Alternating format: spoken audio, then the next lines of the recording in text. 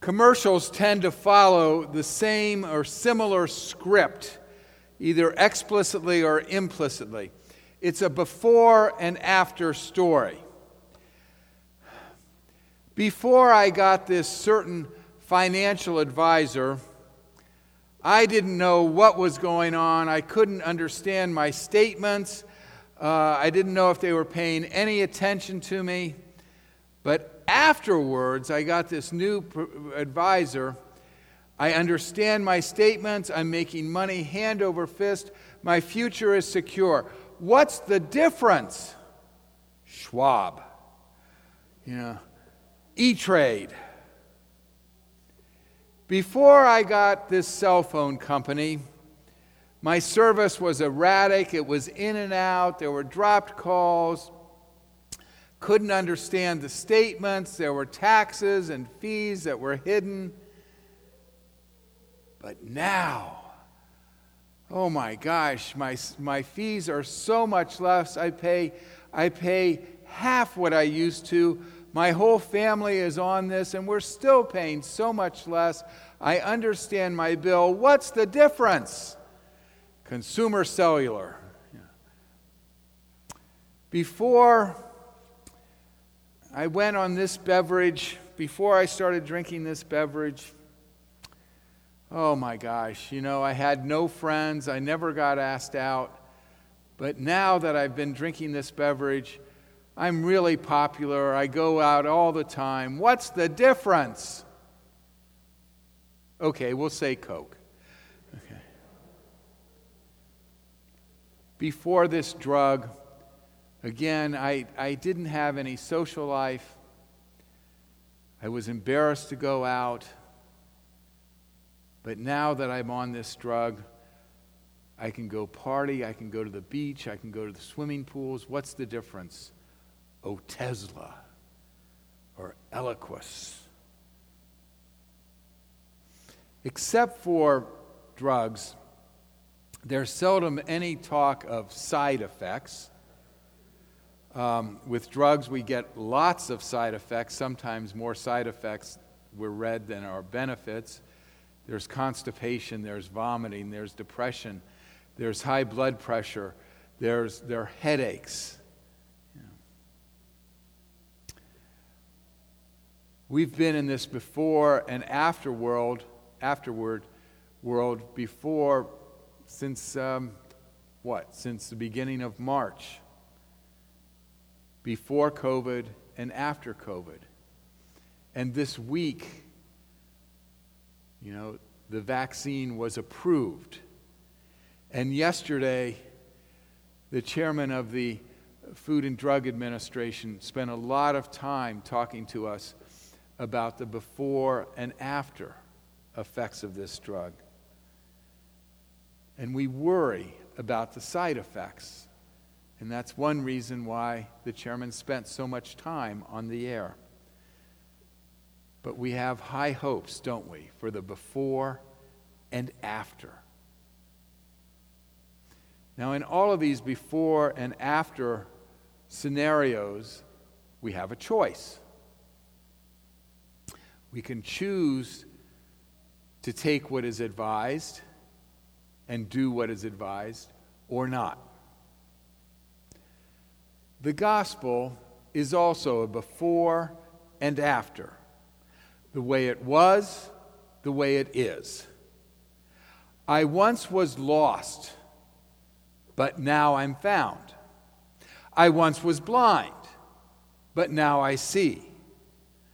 What was the difference? Amazing grace. Once, we were no people. We were nobodies. But now, we are a people. We are somebody. Once we had received no mercy, but now we have received mercy. What's the difference? God's love. John's Gospel. Once you were in darkness, but now you're in light. What's the difference? The Word. There is this before and after tenor to John's gospel.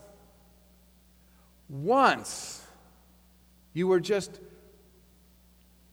born of the flesh, of blood, of human beings. Once you just existed. But now you have the power to be a child of God. Once you just existed, but now you're alive. What's the difference? God. But to all who received him, who believed in his name, he gave power to become children of God, who were born not of blood or of the will of the flesh, nor of the will of humans, but of God. What I couldn't do on my own, what I didn't have the stuff to accomplish, God has given me the power to accomplish, to become a child of God.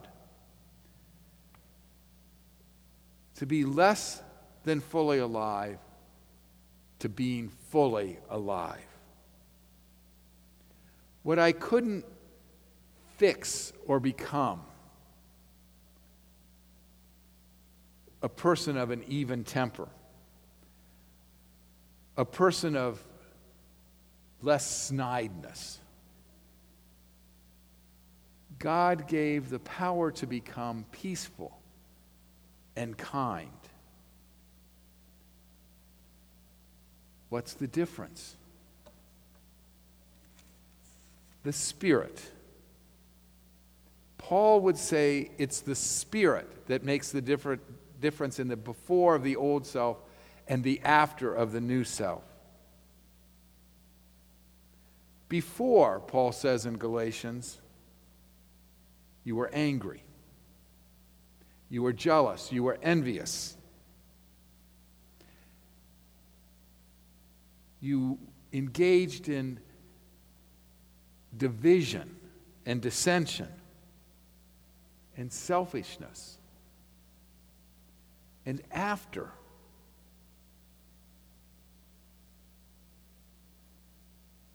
you were peaceful and generous and joyful and loving and self-controlled and grateful.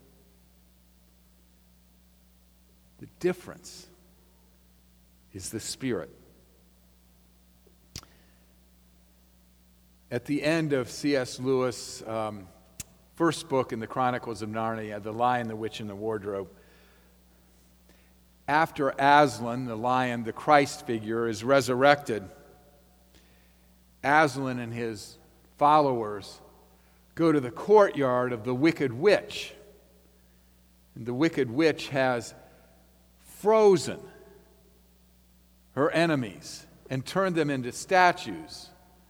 So there are statues of beavers and fawns and giants in this courtyard. And they're stone and they're gray. And Aslan breathes on them. And Aslan's breath, which is the Spirit, brings them to life. And what is gray becomes colorful. And what is stone becomes flesh and alive. It's Lewis' way of saying the before and after of the Spirit, what God can make of us. George MacDonald uses the analogy of comparing our lives to houses. And we might have a drip in our faucet in the kitchen. And we invite a contractor to come in and fix the drip. And the contractor fixes the drip, but then says, you need new and better plumbing. And the contractor rips into the walls and replaces the plumbing. And you say, wait a minute, I didn't ask for this. And the contractor says, you really need to expand your house, and starts knocking down walls and putting in additions. And wait a minute, I didn't bargain for this. And the contractor then knocks out the ceiling and the roof and puts on a new story. What are you doing to my house? And the contractor says, I'm making your cottage into a palace. It's a before and after. And we might not like the side effects. It will take us out of our comfort zone. And we're not quite sure what's going on, and we're feeling like we're losing control. And we're feeling like we're losing our old life. And God says, I'm making you into a child of God. Not everybody Jesus encountered chose that new life, that after. The rich young ruler, what must I do to inherit eternal life? What must I do to inherit a life of the Spirit, of this joy and peace? And Jesus says, sell all that you have and give it to the poor. And he chooses not to. He chooses to go away sad because the side effects are too much. And the disciples say, how's it possible? And Jesus says, well, it's possible with God. To all who received him, he gave power to become children of God. What does that look like, a child of God? What is it to be fully alive? We probably learn more from Jack Aaron than we do from others. It starts with wonder. When we encounter what is different, we tend to criticize it, evaluate it, judge it, rather than stand in awe of it. A child of God has an awe and a wonder. What would happen if we looked at the other with a sense of awe?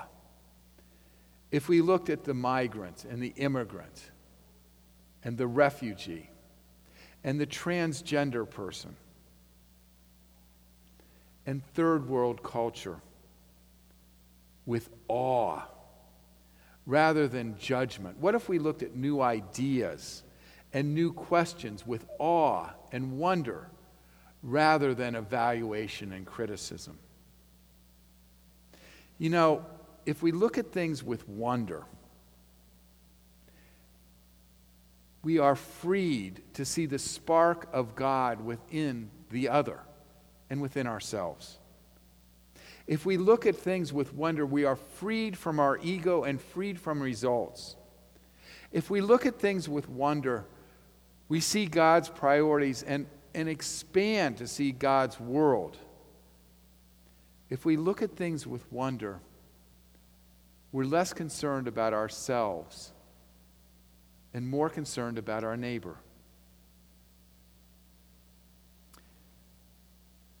I lack the power, but God has the power and shares that power.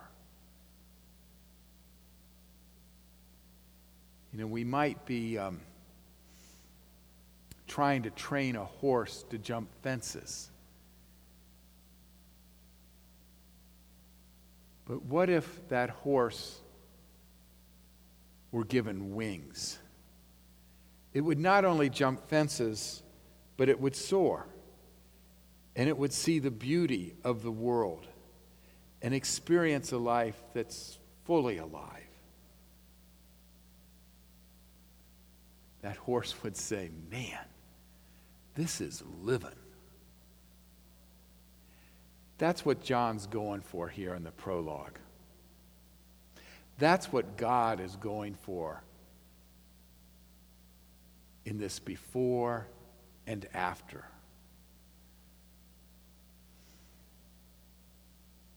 what we can't do, God gives the power and the Spirit to accomplish. That's life. Why would God do this? Well, wouldn't any parent do that for her child? Wouldn't any parent want the best for her child?